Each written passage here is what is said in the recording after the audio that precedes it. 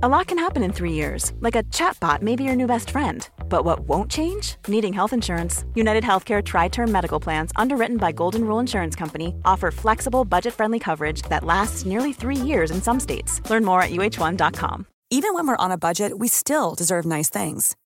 Quince is a place to scoop up stunning high-end goods for 50 to 80% less than similar brands. They have buttery soft cashmere sweaters starting at $50, luxurious Italian leather bags, and so much more. Plus, Quince only works with factories that use safe, ethical, and responsible manufacturing. Get the high-end goods you'll love without the high price tag with Quince. Go to quince.com/style for free shipping and 365-day returns. Support Wrestle Talk! Give us a subscribe.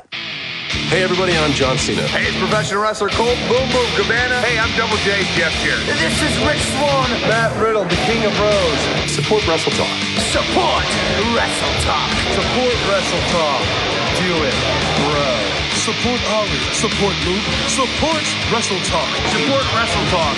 Home of Luke Owen. Whatever Wrestle Talk is, and whoever Luke Owen is, quote the Raven. Nevermore. Wrestle Talk. Rambo. Now it's live.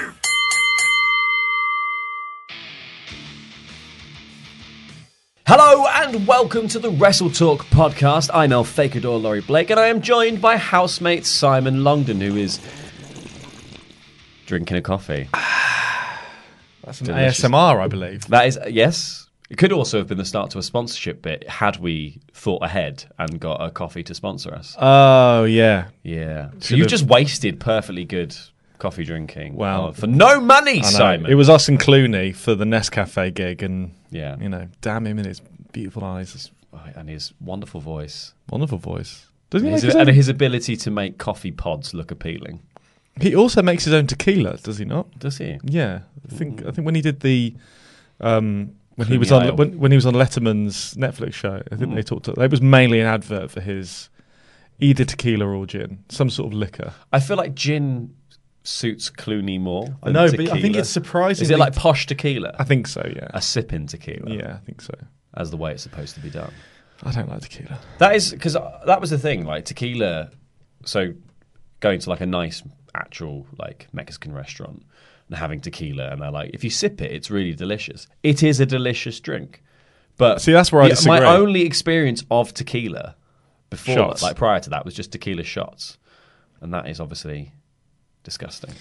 Like any shot that goes like, oh, here's two, like, so you drink tequila, and then to make the tequila better, you're given salt and you're given a lemon. Two things traditionally that are bad in wounds, not particularly known for their flavour.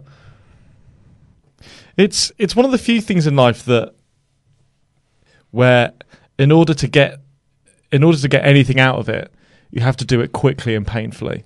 Mm. That's quite rare. Like pimple popping. Yeah. Yeah. I don't know what else you do that the best version of it is. I mean, like, I guess plaster. Yeah, I suppose. Yeah, ripping a plaster off, that you have to do that quickly, or a Band-Aid for our American listeners. Yeah, I wouldn't actually rip a plaster off that quick. Why would you savour it? I'd savour it. I'd leave it. I'd leave it on longer than needs to be. I'm like Nelly with my plasters. I let it just go off its own accord. Do you? Yeah. I let the ravages of time take it from my body. That's the way I work a plaster. I wait until it's just sort of compost resting on me. Yeah, and then you blow it off. Yeah. So blow it. Goodness. Oh, anyway, time for the show. We're talking about the NXT episode from this week and the fact that there is a new champion within NXT. Here's the show.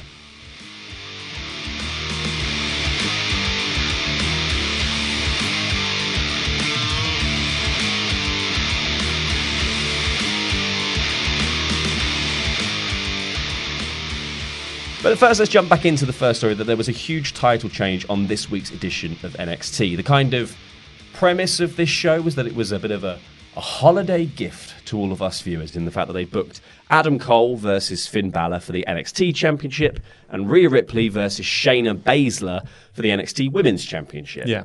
The women closed the show in the main event, with Rhea eventually picking up the win over Shayna Baszler and becoming the new NXT Women's Champion. Has anyone had a better sort of debut year than Rhea Ripley? Not from the women's side, I don't think. No. She's had it's been both meteoric and organic.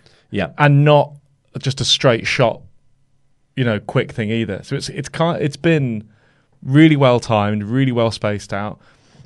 She's not just had the boost of being the new, fresh, sort of interesting face. She's also had genuine narrative and genuine storylines and relationships with 6, 7 different wrestlers, and I think. And not even historically playing off her other, like, her NXT UK side of things. No. All relationships with Tony Storm or someone and going, they've got tension. Like, she has been part of Dakota Kai. She's been part of Io Shirai's story. She sort of, when you sort of look back now, she has been the centerpiece of all of this now for a long time. And added to that, and I think it's well worth pointing out, Baszler, I think, has so far been the best NXT Women's Champion of all time. Mm-hmm. She's incredible, and this second run has been unbelievable. Mm-hmm. Everything she's done, she's been getting better. First of all, better and better. She's hit her stride. Like she's really hit her stride. Nailed it now. Character is perfect. The Horsewoman thing is actually really starting to make sense now. They've been getting their own sort of momentum as her sort of attack dogs. I just think the whole thing, her whole run alongside Shayna's run, essentially, has just been brilliant and well deserved. And this sort of closing of the show really felt like a really big moment. I was saying in the review that I recorded earlier, which you won't have seen yet because I don't actually. It's gone out, so you might have seen it. I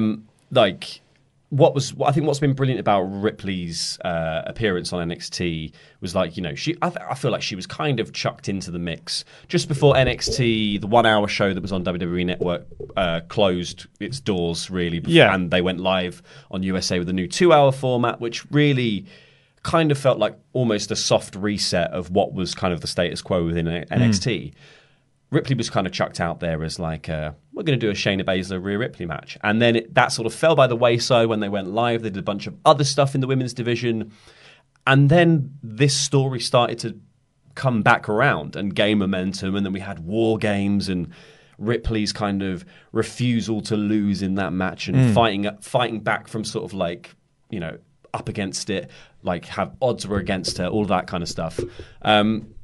Same with Survivor Series, like being kind of crafty and winning her way through that match with Charlotte and who was the other one when she did the thing through the figure 8 bridge? That was like I think one of my favorite finishes of WWE this year. Yes, I just thought that was genius. Bailey, was it? Might have been Bailey. It might have been Sasha, maybe. I don't know, but it was I just think that sort of. I think it was Sasha because she's the captain, wasn't it? So it was all that sort of pacing of, her build was so carefully handled, and then you get to the point where she's the number one contender. She's having this match now, and in this match they also did a lot of work to whip the crowd into this frenzy of they were already behind Rhea, they already wanted Rhea to win. And they still pulled out every single wrestling stop that you could imagine to be like, she's not going to, she's not going to, she's not going to, she's not going to. Oh my God, she has. Because it was like interference from Duke and Shafir. They run down and get involved in the match. Then in a break, they bump her already injured arm, which she got stomped onto she got stomped on the steps by Baszler. They run that into the posts, leaving her sort of a bit injured. They get ejected. There's a ref bump. Baszler cheats and gets a weapon and DDTs her onto a chair. She gets a visual, Rhea Ripley gets a visual pin while the ref's down after hitting the riptide. So she gets a long 3 count. So these are all the kind of classic, you do a couple of these a match maybe. They just did every single one you can imagine. They did the really long refusal to give up in a submission spot where she got out of it 3 or 4 times. But also, and this is credit to the way they built it, she already showed that she might do that when she got attacked before. So this was kind of repeating that spot now, but for much longer. So not only was this match, pulling out all the stops, as you say, just within its own context, but was also referencing things that mattered, and that were all about, not just mattered in just terms of like the title picture, who won this, who won that, but like character things that they've been building into backstage attacks and promos and everything. Like, it's interesting. It's all kind of built around character, as much as anything. And to have her sort of, she's so intimidating looking, but still managed to play the underdog compared to Shayna, which I think is much credit to Shayna as anything else. But she had that real underdog spirit, and it really felt like that big blowout moment when she actually won.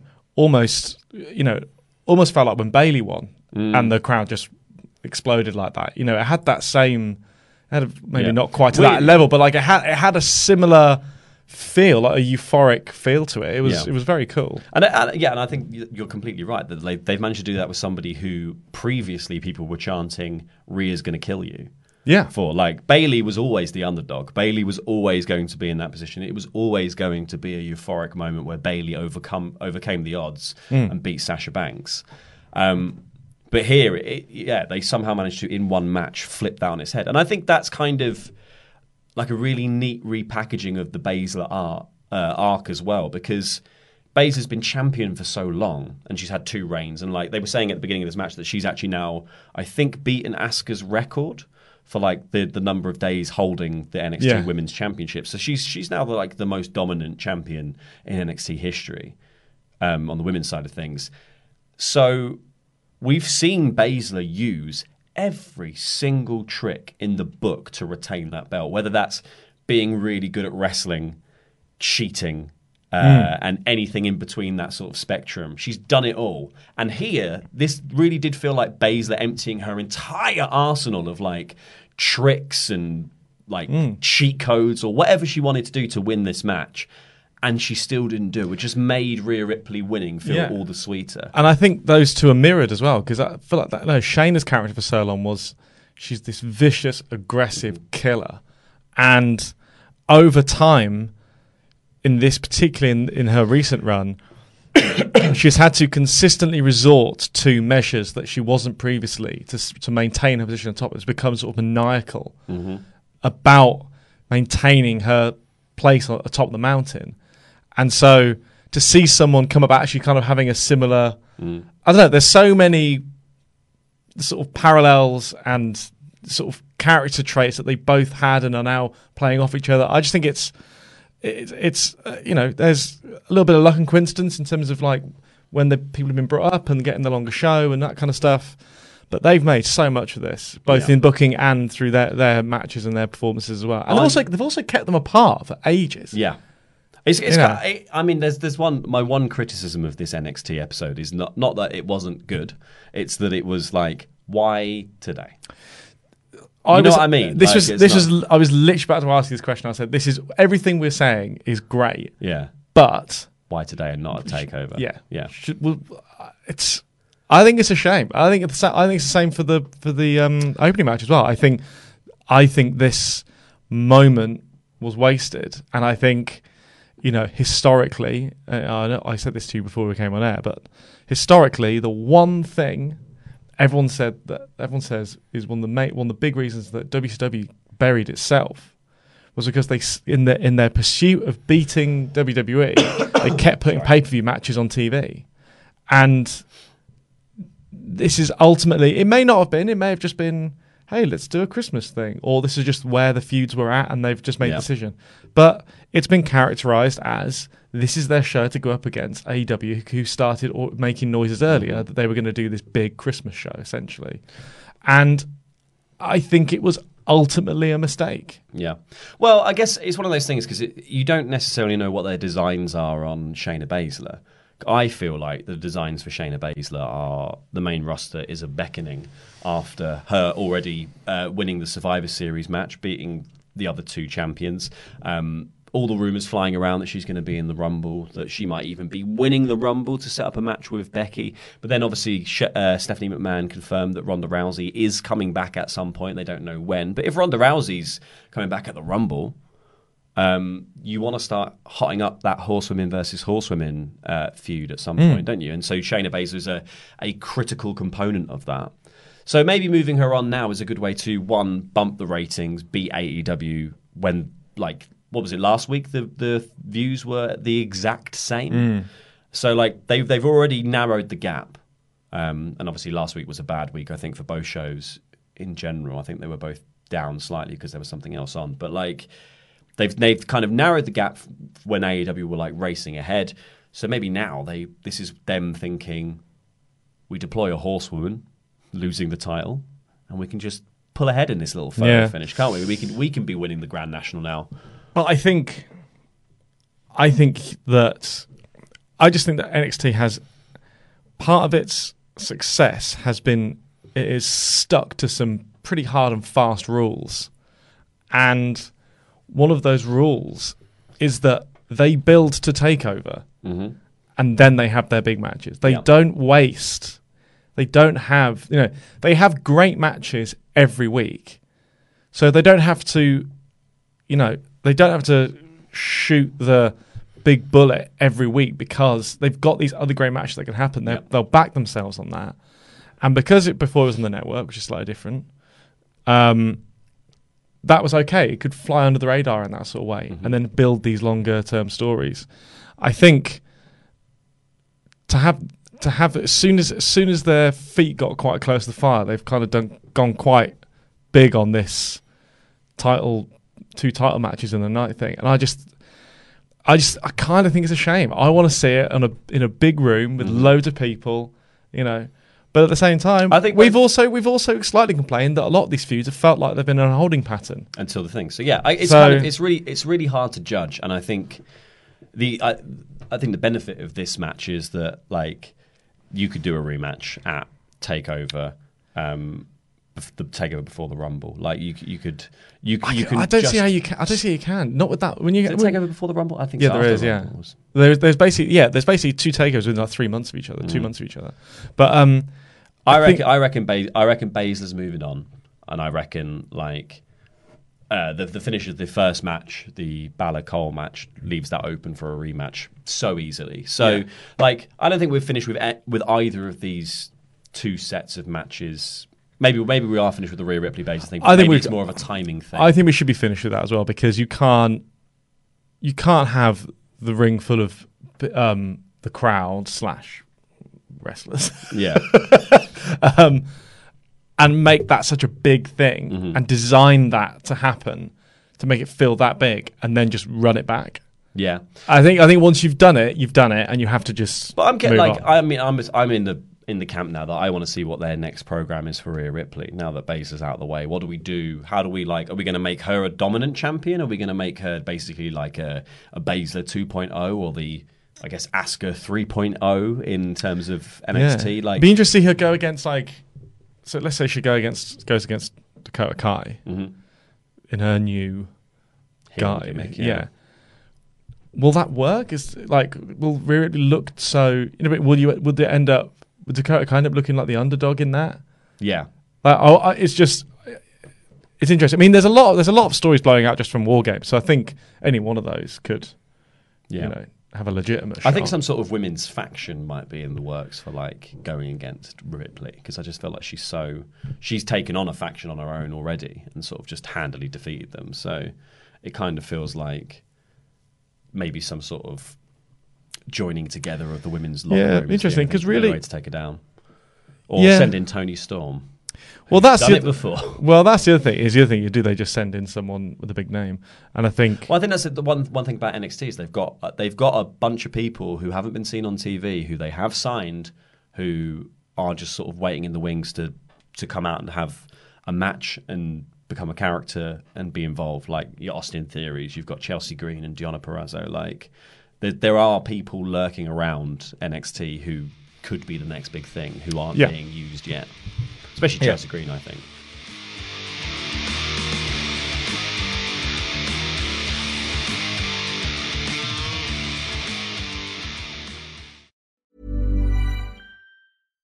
One size fits all seemed like a good idea for clothes. Nice dress. It's a t-shirt.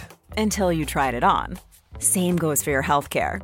That's why United Healthcare offers a variety of flexible, budget-friendly coverage for medical, vision, dental, and more. So whether you're between jobs, coming off a parent's plan, or even missed open enrollment, you can find the plan that fits you best. Find out more about United Healthcare coverage at uh1.com. That's uh1.com. Even when we're on a budget, we still deserve nice things. Quince is a place to scoop up stunning high-end goods for 50 to 80% less than similar brands. They have buttery soft cashmere sweaters starting at $50, luxurious Italian leather bags, and so much more. Plus, Quince only works with factories that use safe, ethical, and responsible manufacturing. Get the high-end goods you'll love without the high price tag with Quince. Go to quince.com/style for free shipping and 365-day returns. Hi, I'm Daniel, founder of Pretty Litter. Cats and cat owners deserve better than any old-fashioned litter. That's why I teamed up with scientists and veterinarians to create Pretty Litter. Its innovative crystal formula has superior odor control and weighs up to 80% less than clay litter. Pretty Litter even monitors health by changing colors to help detect early signs of potential illness. It's the world's smartest kitty litter. Go to prettylitter.com and use code ACAST for 20% off your first order and a free cat toy. Terms and conditions apply. See site for details.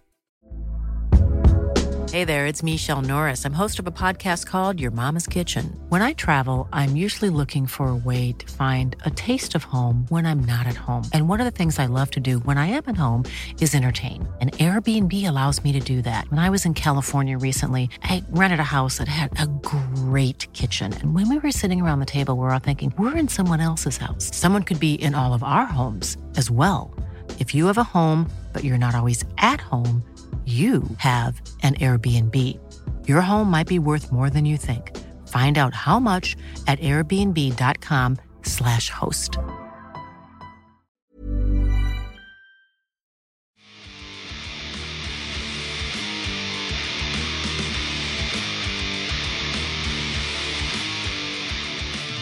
Siddharth Online says Shayna definitely winning the Royal Rumble. I think so, and I actually think they'll.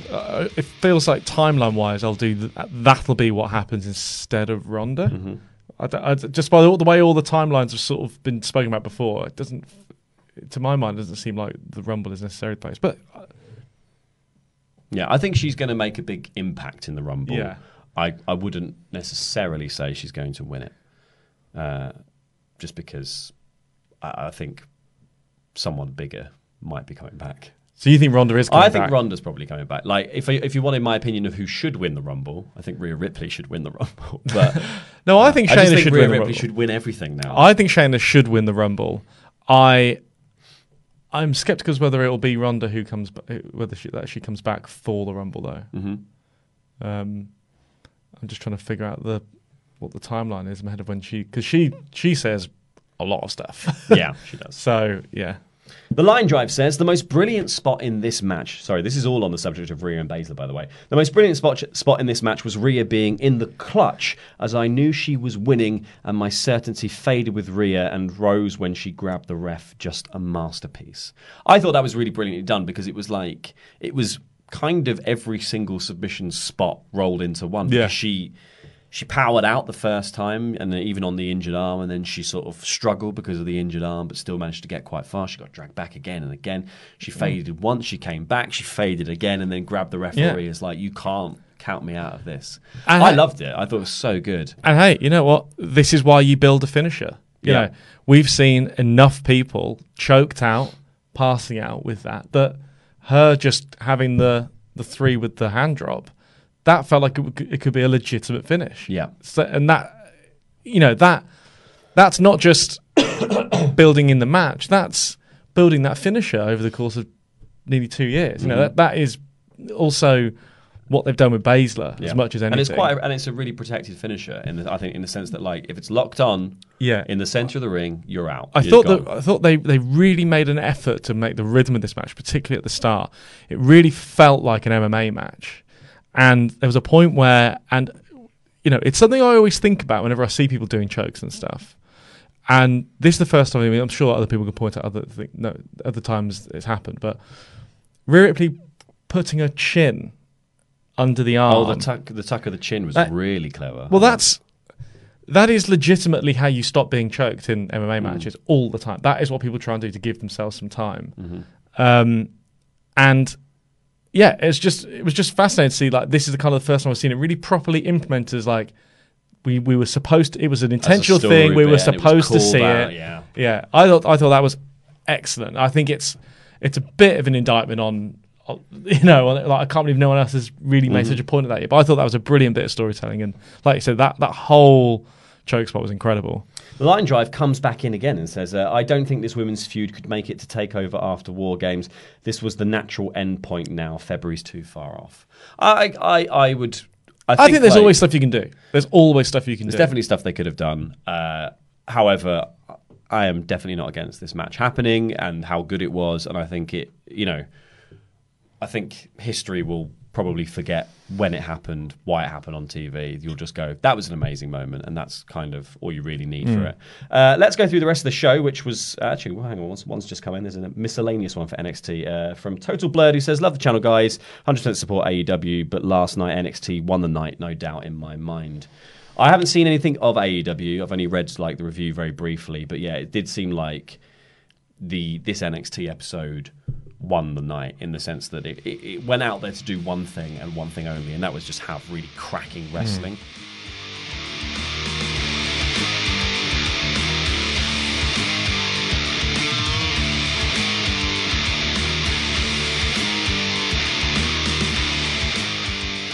The show opens with Mauro Ranallo describing it as a Christmas gift. We've got these two huge matches. But what he didn't say in that promo was just like, oh, by the way, there's also only matches tonight. Nothing else will happen. Just be like, there's literally, I think there was like one storyline angle. There was Dakota Kai did a promo very quickly, and that's a storyline angle, and then Johnny. And those are the only things that sort of really did too much of a story, that no one really spoke about anything. Like, a couple of matches were made, but they weren't like made because people did something. They were just made in a sort of, they were announced for next week. This was just all out wrestling. And I think, like, as kind of we're winding up for Christmas, everyone's probably going to take a break. Stories are going to feel a little bit like stretched if they're sort of pre-recorded and then played out, or whatever they're doing, whatever their plans are over Christmas. This just felt like a sort of a really nice way to go, like, oh yeah, NXT is also just the wrestling show. Yeah. So the show opens actually with Finn Balor versus Adam Cole. The whole kind of story of this match was quite early on. Adam Cole catches Balor in the knee with a super kick on the apron. And then from that point, every time Balor tries to get kind of going on his offense, his knee gives out, or Cole goes back to the well of like hitting it with a sort of drop kick or anything like that.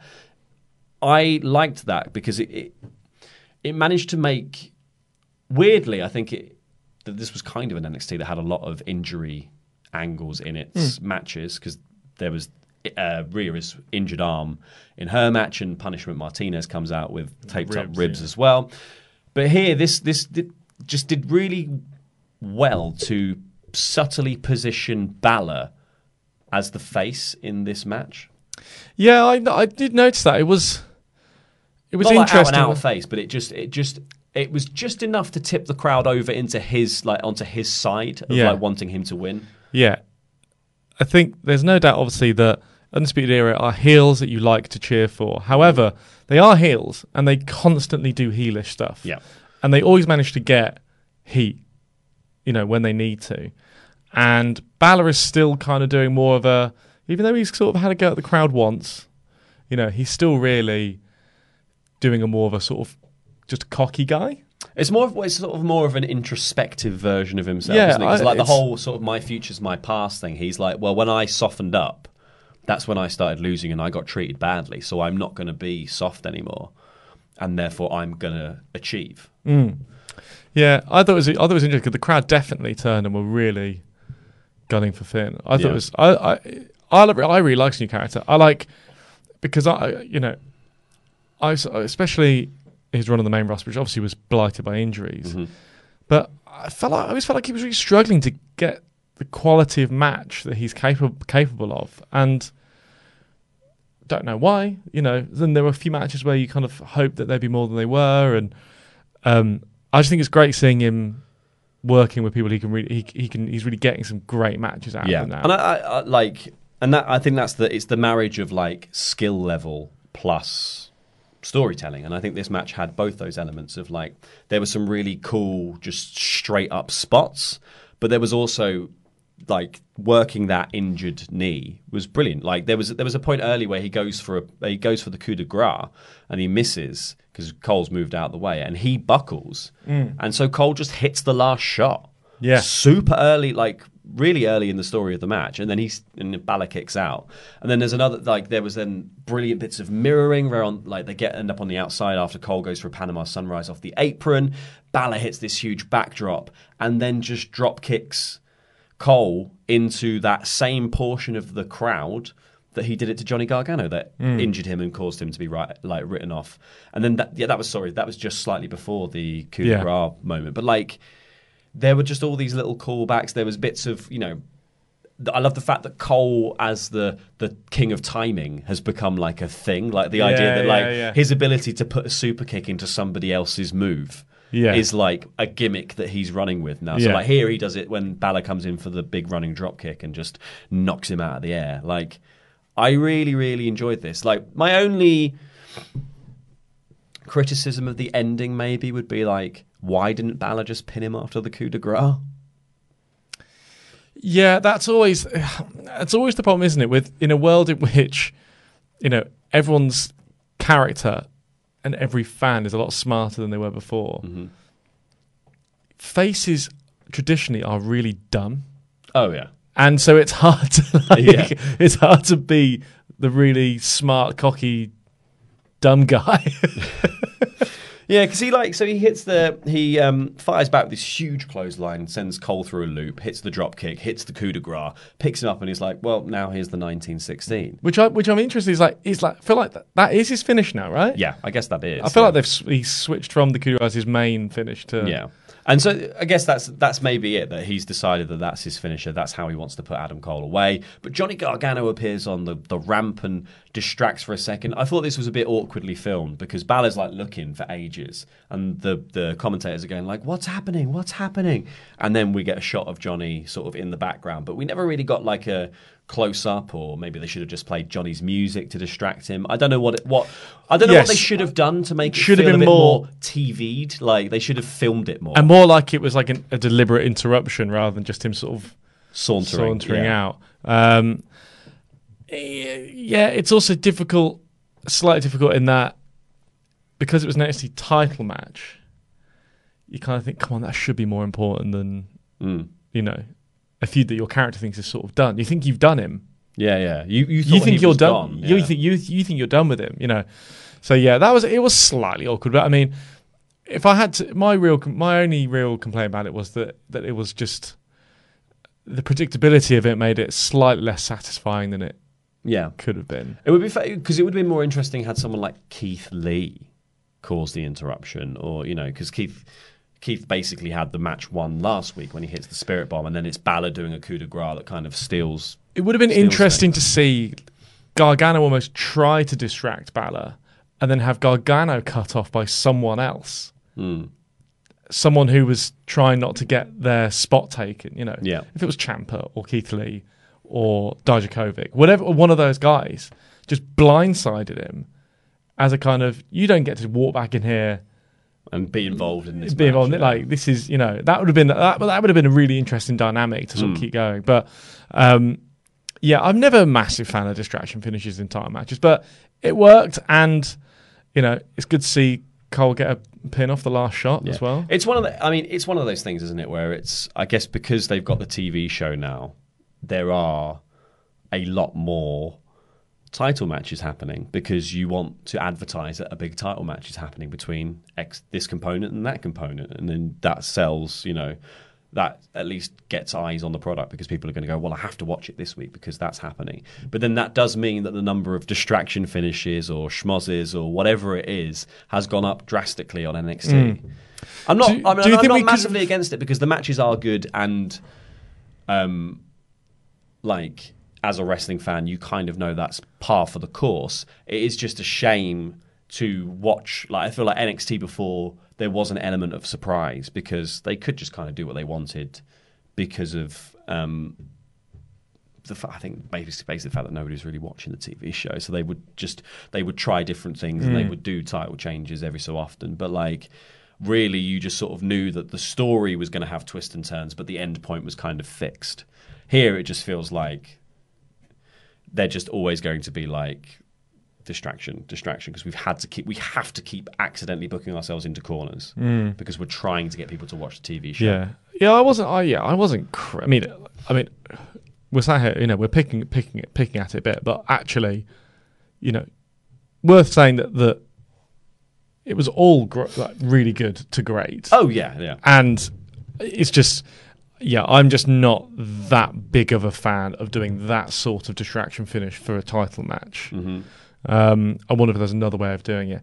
Whether it's, the classic, the match happens, as Balor's going towards the ramp, that's when Johnny comes out. Also, I don't know, like you said, all the music just hits. Yeah. I don't know. They feel like there were other options available. An attack might have been better than a distraction. I think something like that's a bit more fiery and a bit more drama. But I still liked once the finish, because it was Johnny distracts, Cole low blows, hits the last shot. So that rematch is very much still on the table between Balor and Cole, because Balor can go, look, 1, distraction, 2, he cheated. Like, I am shooing for a rematch here. So we can get this visual pin going, and Adam Cole can get out of the way, and the match can be over. And then Johnny gets in the ring. I liked the fact that when Johnny gets his weapon of choice, because we've had this mirrored spot earlier in the match where Cole is flung into the crowd by Balor's dropkick, Johnny can lean over the barricade that he went through that caused him injury and pull out a chair and then take that into the ring to beat Balor down with. I thought that was really cool. Yeah. I thought once Gargano was there and involved and doing his thing, I mean, it's interesting to see where Gargano's character's going, because we saw, obviously like the whole narrative of what Ciampa was unlocking within him was such a big part of that feud. And it feels like we kind of picked up on that again. This was vicious and hard-hitting and, quite, it's sort of tapping into that side of him that we sort of saw before. I think after 2 losses to Adam Cole, like on the trot, that might be the best thing to do with Johnny now, is to let's fire him up again, because maybe Johnny Wrestling, sweet Cleveland boy Jonathan Wrestling isn't going to win championships, isn't going to really cut the mustard anymore in NXT.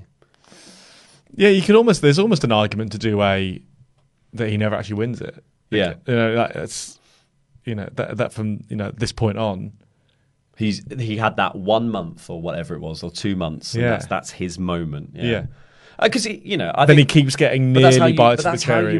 That's how you make somebody the ultimate underdog, and I think Johnny is, beyond Daniel Bryan and Bayley, not Bayley anymore really, but beyond those two, he is WWE's ultimate. Yeah. Underdog.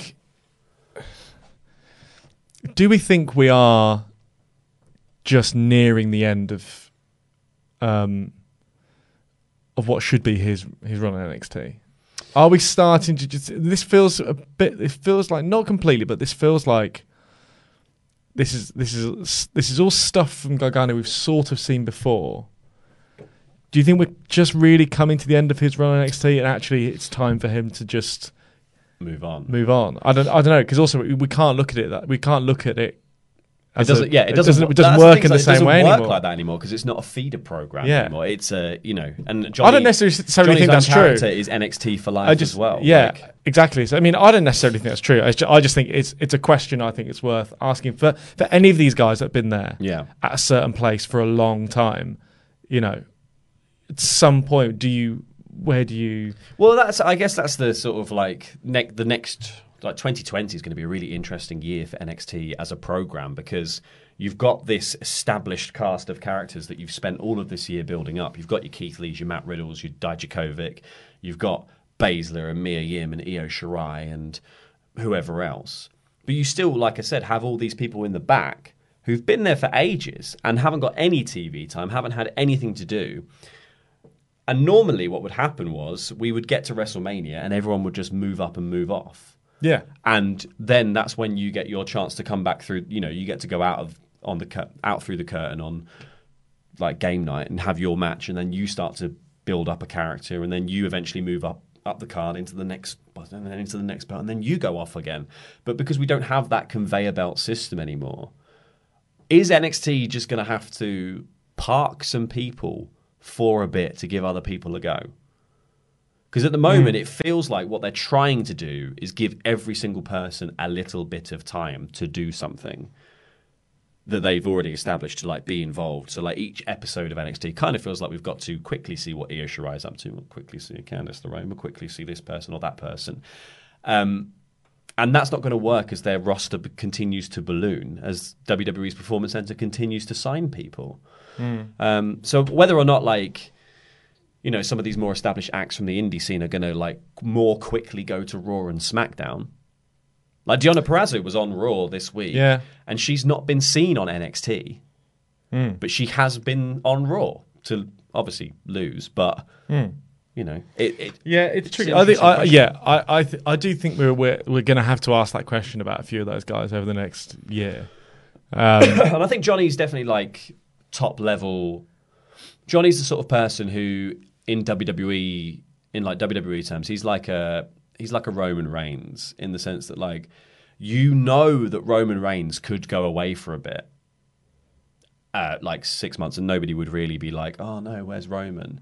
And then he could walk back in and immediately sort of be in a main event picture, and nobody would bat an eyelid. John Cena is the same guy, like in that sense that like John can go away for however long to do a movie, and then literally just walk back through the door, and people will just go, oh, he's taking on The Undertaker, whatever. He's taking on the champion, whatever. Johnny's that guy for NXT, but in the same vein as like with Roman, if circumstances hadn't dictated that Roman had to go away, he wouldn't have gone away. Yeah. And I don't think they'll do this. I think the same thing is true of Johnny, is that like the decision should probably be to put Johnny off screen for a little bit to build up interest in him coming back and deploy him carefully. And I don't think NXT will do that with him. It's just tricky, isn't it, to maintain a character in which your character has become, I'm the one who just has amazing matches at takeovers. Yeah. And you have this feud which reached such emotive levels. It's kind of what we were saying about the Rhea Ripley celebration. Very difficult to repeat that or maintain that level of emotion. I think with Johnny, the NXT audience has spent so much emotion with him, and the whole Ciampa Johnny feud was one of the best feuds I can remember. Really, realistically, it was amazing. How do you get that back? Do that again with someone else? Yeah. And normally the answer is you don't. You just do something else. Like that was such a unique story. So him having some sort of you're dragging something new out of me blood feud is something that we know he can do, but we have also sort of seen him do it. The interesting thing is that have we really seen that from Balor? No. And I'd say no. So that's the new dynamic, but that is a new version of an old story. And I would like to see. I don't know how to do I don't know what that new thing will be, but I would like to see something really fresh for Johnny.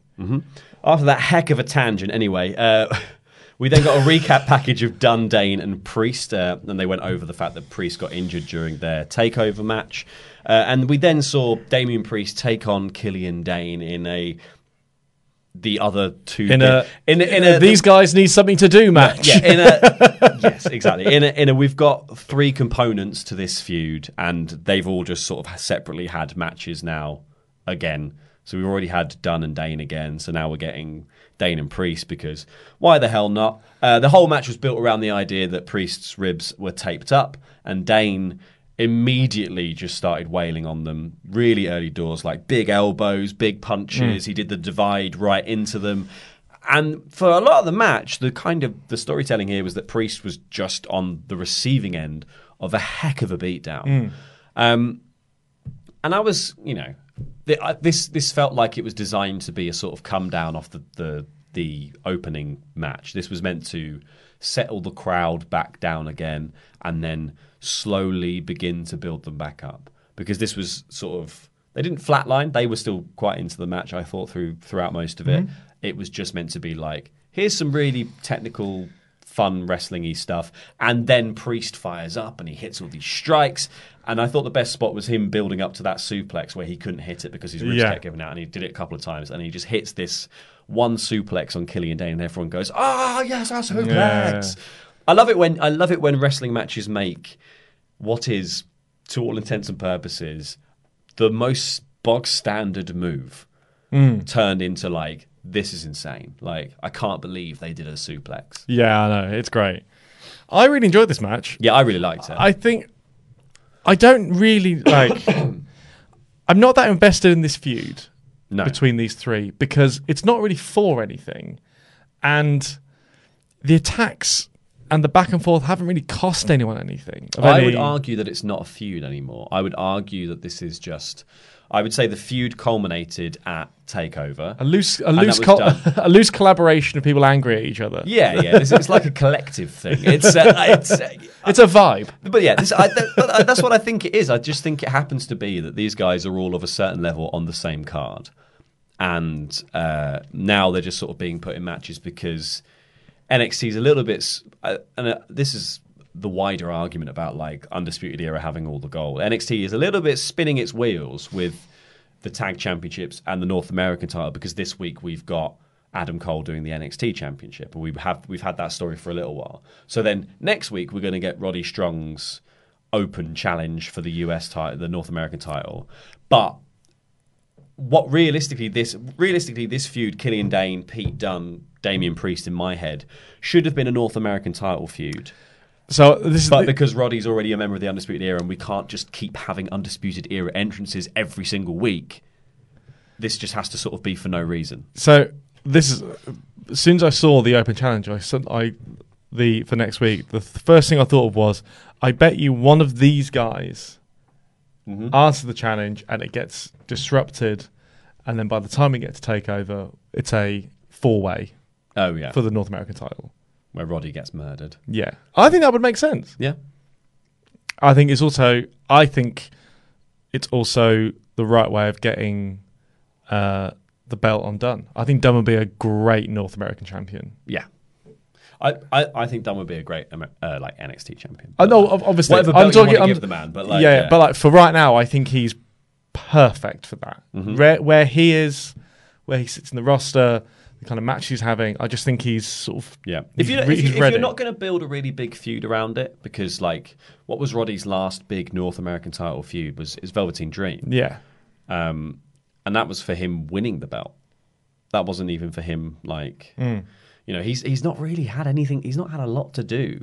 No, since he won the belt. So it's time to sort of start They've been unlucky with injuries as well, I suppose. Yeah, but it's time to start building some characters up ready to be on the TakeOver level for these belts. Well, all that new crop of guys, Riddle, Lee, Dijakovic, they're clearly circling the main belt. Yeah. So they've sort of skipped a rung, and now there's a bit of a no man's land. A vacuum, yeah. And I feel like those three guys are the perfect... salve for that.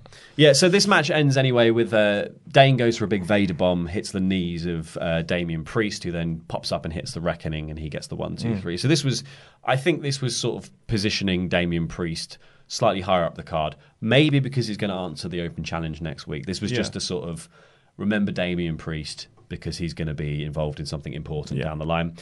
We then saw Kushida and Cameron Grimes working out separately backstage, getting ready for their match over a hat.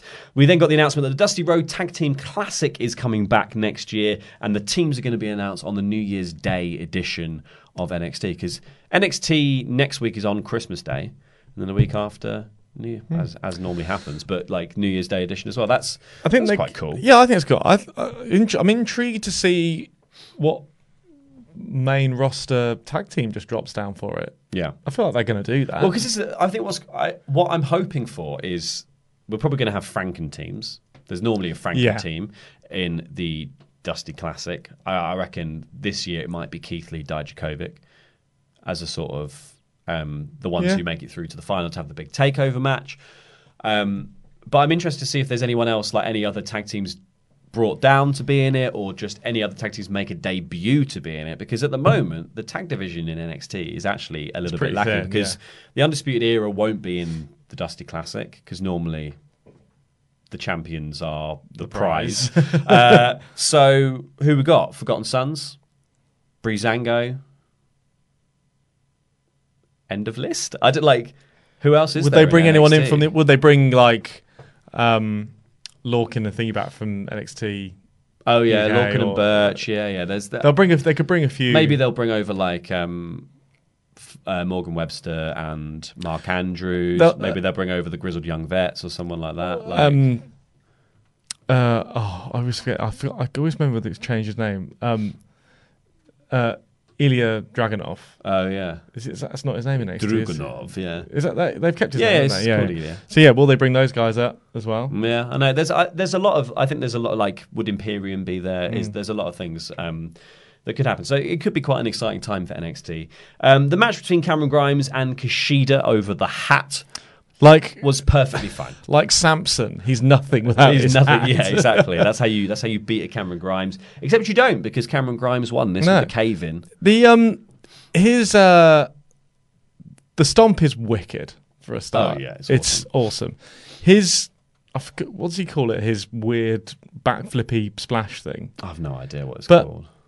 Every time he does it, I'm still completely baffled as to what that is or how it works. Every time, even the start, I'm just like, what? Yeah. What is happening? It's just two men exploding. There was a great bit in this match where he him and Kushida sort of collided in the air, and he just turned that into a German suplex. And I was like, he's just doing other moves. When he had him in the German suplex, but he was holding his waist right up here, did the big high angle. Oh my god! These two clearly have chemistry. I just wish it was about more than a hat.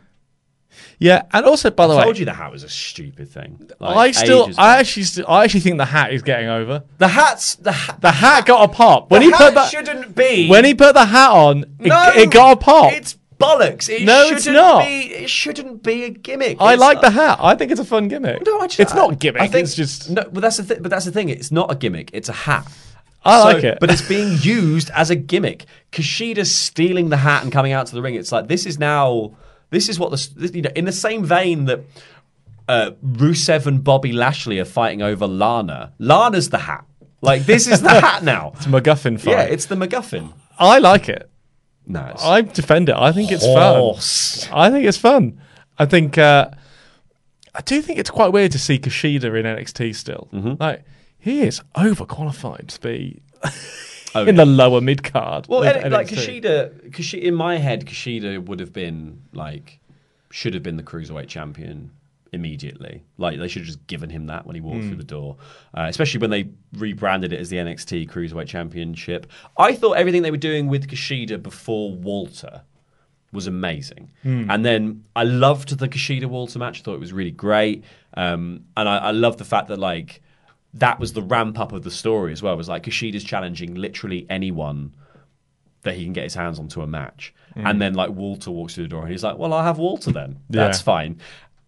I liked it. He obviously had to take the loss because it's Walter. However, he has been, I think, just completely aimless since then. And obviously he's had the injury as well. But I think this Cameron Grimes thing feels like a fall from grace, in the sense that before he had a really strong identity as a character, and without and also one of those brilliant identities as a character that you can do really good matches without having to be about something. And here, instead of it being about pride and I want to prove that I'm the best and test myself, it's about a hat. Yeah, but the hat is important. No, it's not. I'm moving us on because the hat is nonsense. We then saw Rhea Ripley working out backstage, and then we've got Io Shirai versus Santana Garrett, who is the favoured jobber of the women's division at the moment, it seems, who's jobbed out to Taynara and a couple of other people as well. She's good. This was fine. I'm not massively into Santana Garrett. I don't It's a bit too handstandy for me. It's a bit too gymnastic. Too handstandy. It's a bit too like. I know what you mean. It's a bit too like practice gymnastics. There was one spot quite early on where she like grabbed the hand and he tried to slap her. It was all quite. Yeah. I'm definitely going to slap you. Like it was a bit of a like it had a like. It's making me feel weird. But like, stay on your side of the desk. Sorry, like that was all a bit. Yeah, there was something that was a bit slow or whatever, but I think it's fine. I mean, Io Shirai is still really over. Again, I think this was. I don't think this is necessarily where you should be deploying Io Shirai. No, I think this was a bit of a filler match, but also Again, I think if in the same breath of me saying that Damian Priest match was a reminder of who Damian Priest is, yes.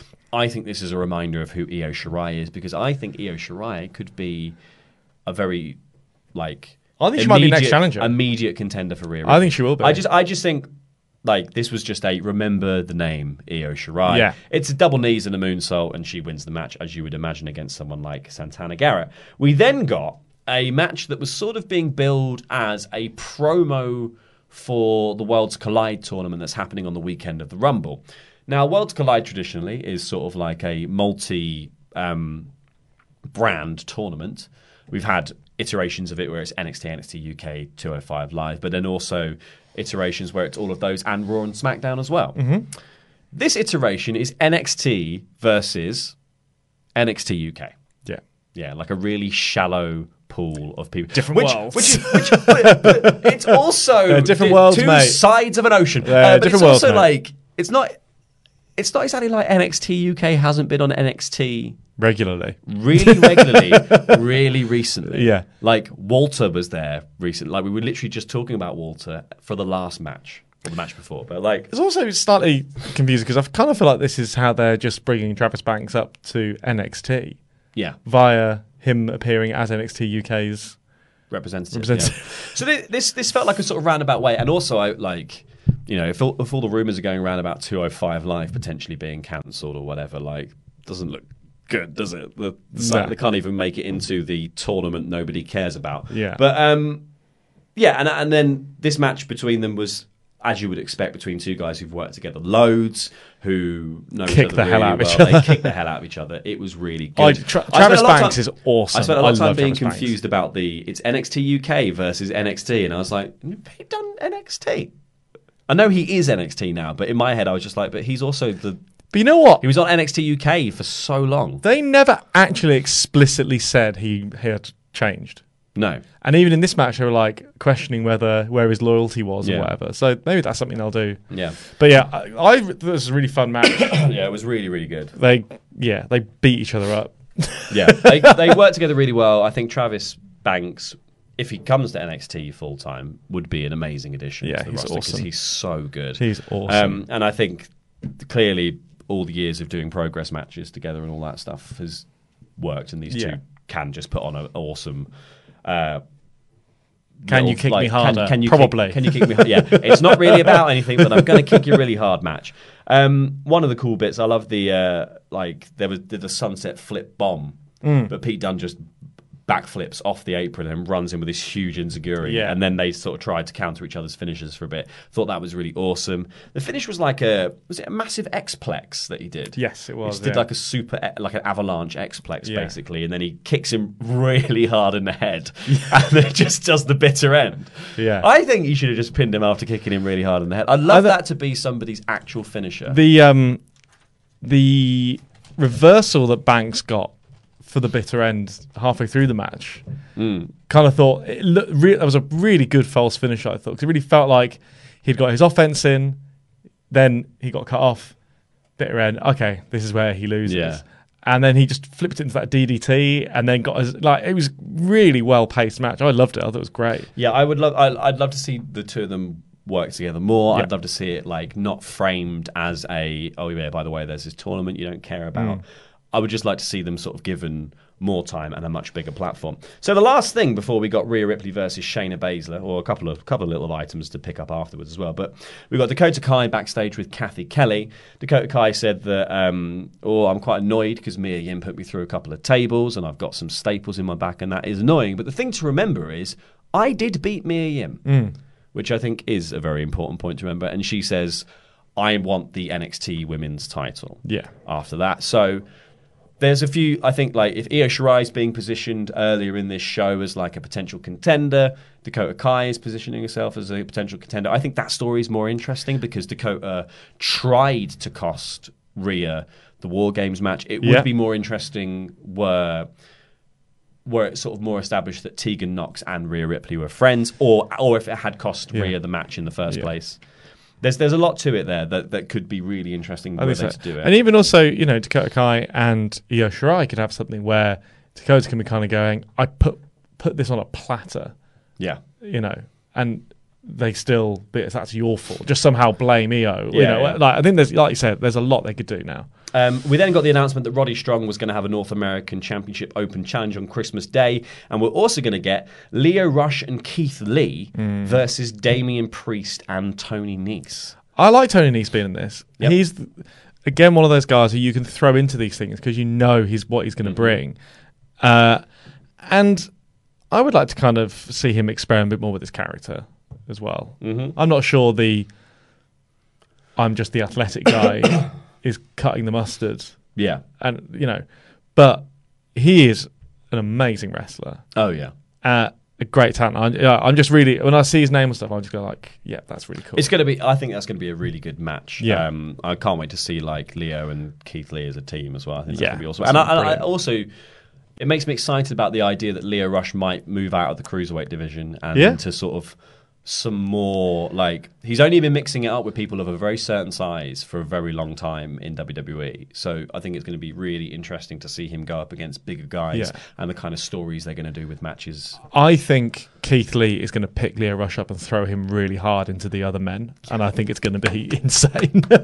Excellent stuff. Well, that was NXT. I gave it a very high 4 out of 5. I think the things that were missing, there was like maybe just some like big killer angle or super hot promo to really tip it over into that 5-star territory. But for me, I thought this was an awesome episode of NXT. Just wall to wall, very good wrestling. I felt like my overarching feeling that the 2 championship matches should not have been done on TV kind of tarnished it a bit for me. Mm-hmm. However, I still thought it was a fantastic show. I would say, for me, it's probably just like a really, really high 3. Mm-hmm.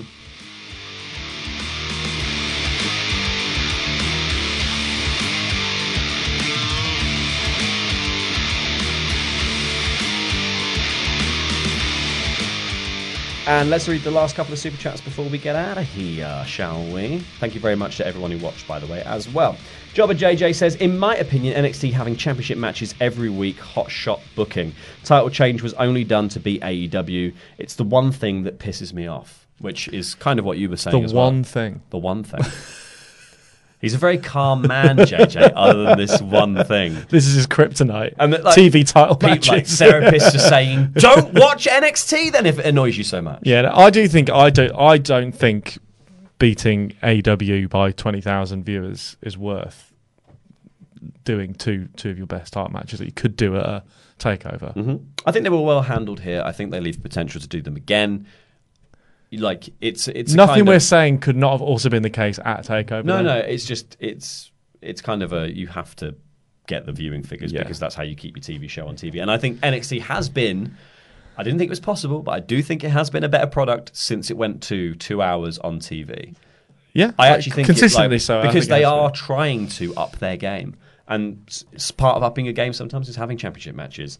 Jamie Lavin says Pete or Travis need to knock on a certain door. I would love to. That would be cool. See either of them go up against Aleister Black. I would like to see Aleister Black more. I would like to. At this point, Aleister Black against anyone would be nice. Aleister Black should answer his goddamn door more often, is what I think. I like the Buddy Murphy Aleister Black match from whatever the pay-per-view was that was the other week was amazing. What was TLC? TLC, that was it. My brain is it's Christmas. I'm fried. Like TLC was literally on Sunday. Yeah, it was last weekend. Yeah, I did the review on Monday. Yeah.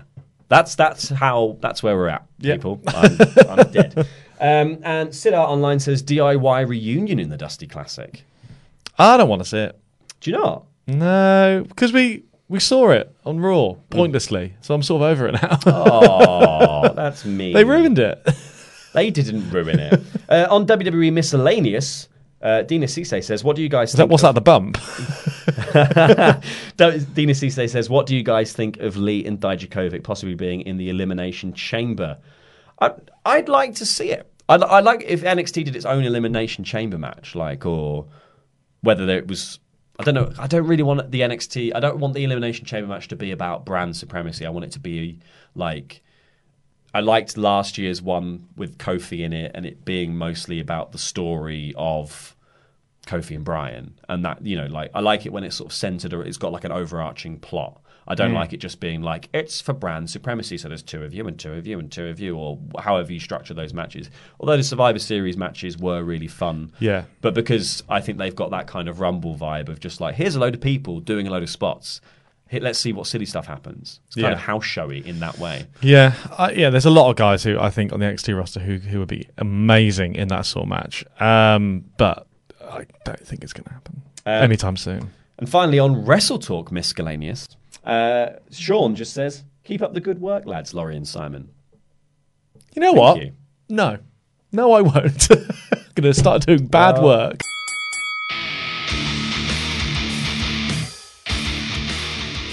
So it's Christmas, Simon. We've got our big office Christmas party tomorrow. We're going to Four Quarters to play retro computer games. Yeah. Probably get a Micro Machines tournament going because that went really well last time. Yeah. It's the only game they were all close enough that we can actually compete. I think that was the thing. It was the only game that we found a sort of consistent streak to where we're like, everyone's enjoying this. FIFA was pretty good for that. Like old FIFA was pretty good for that. It was Pro Evo. Old Pro Evo. No, they didn't have it. We ended up playing FIFA in the end. No, I don't like FIFA. No, I like Pro Evo. Yeah, but I'm really looking forward to the party. Also, I've got to somehow between now and tomorrow buy some more presents, get a Secret Santa, I need to do my Secret Santa. And get a haircut. Whoa, that's a lot to do. Yeah, you've left it quite late. Yeah. Yeah, I've done all my Christmas shopping now, apart from this Secret Santa, basically. Yeah, I've got to get one thing for my sister-in-law. Yeah. And then I've got to get... I nearly just said who I had for Secret Santa. It wouldn't matter, would it? Would this go out before it... Yeah, this will go out before we do because the Christmas show doesn't go out until Christmas Day, so people will know. Like, obviously, we're going to all find out tomorrow when we do the Christmas show. Okay. But the audience won't know until Christmas Day, so you'll be spoiling something about a week in advance. Ah, okay. So it's not that fun to do it. No, but I've got Luke, so... Oh, okay, well, I've got Pete. The brilliant thing is, I don't have Luke, but you do have Pete. Yeah, I know I've got Pete. I really wanted to say it anyway. Yeah, I don't have Luke. I get Luke in every Secret Santa we ever do. Yeah. And this year I don't. Well, that's why you shouldn't have friends outside of work. That's true. I'm trying to combine my work with all of my friends, and then it's just that's an error. No, do you not think? No. You need to eliminate as many people from your life as possible. Yeah, well, I do think about becoming a hermit. Yeah, I just think it makes Christmas a lot easier. We've already got crabs. Hey, well, that's not how that works. Hermit crabs. Hermit. Yes, no, I understand. You can't just say hermit crabs like that makes it okay. Hermit crabs. Yeah. No, cool. Well, on that rather itchy note, we'll leave you there. Thank you very much for listening. Goodbye.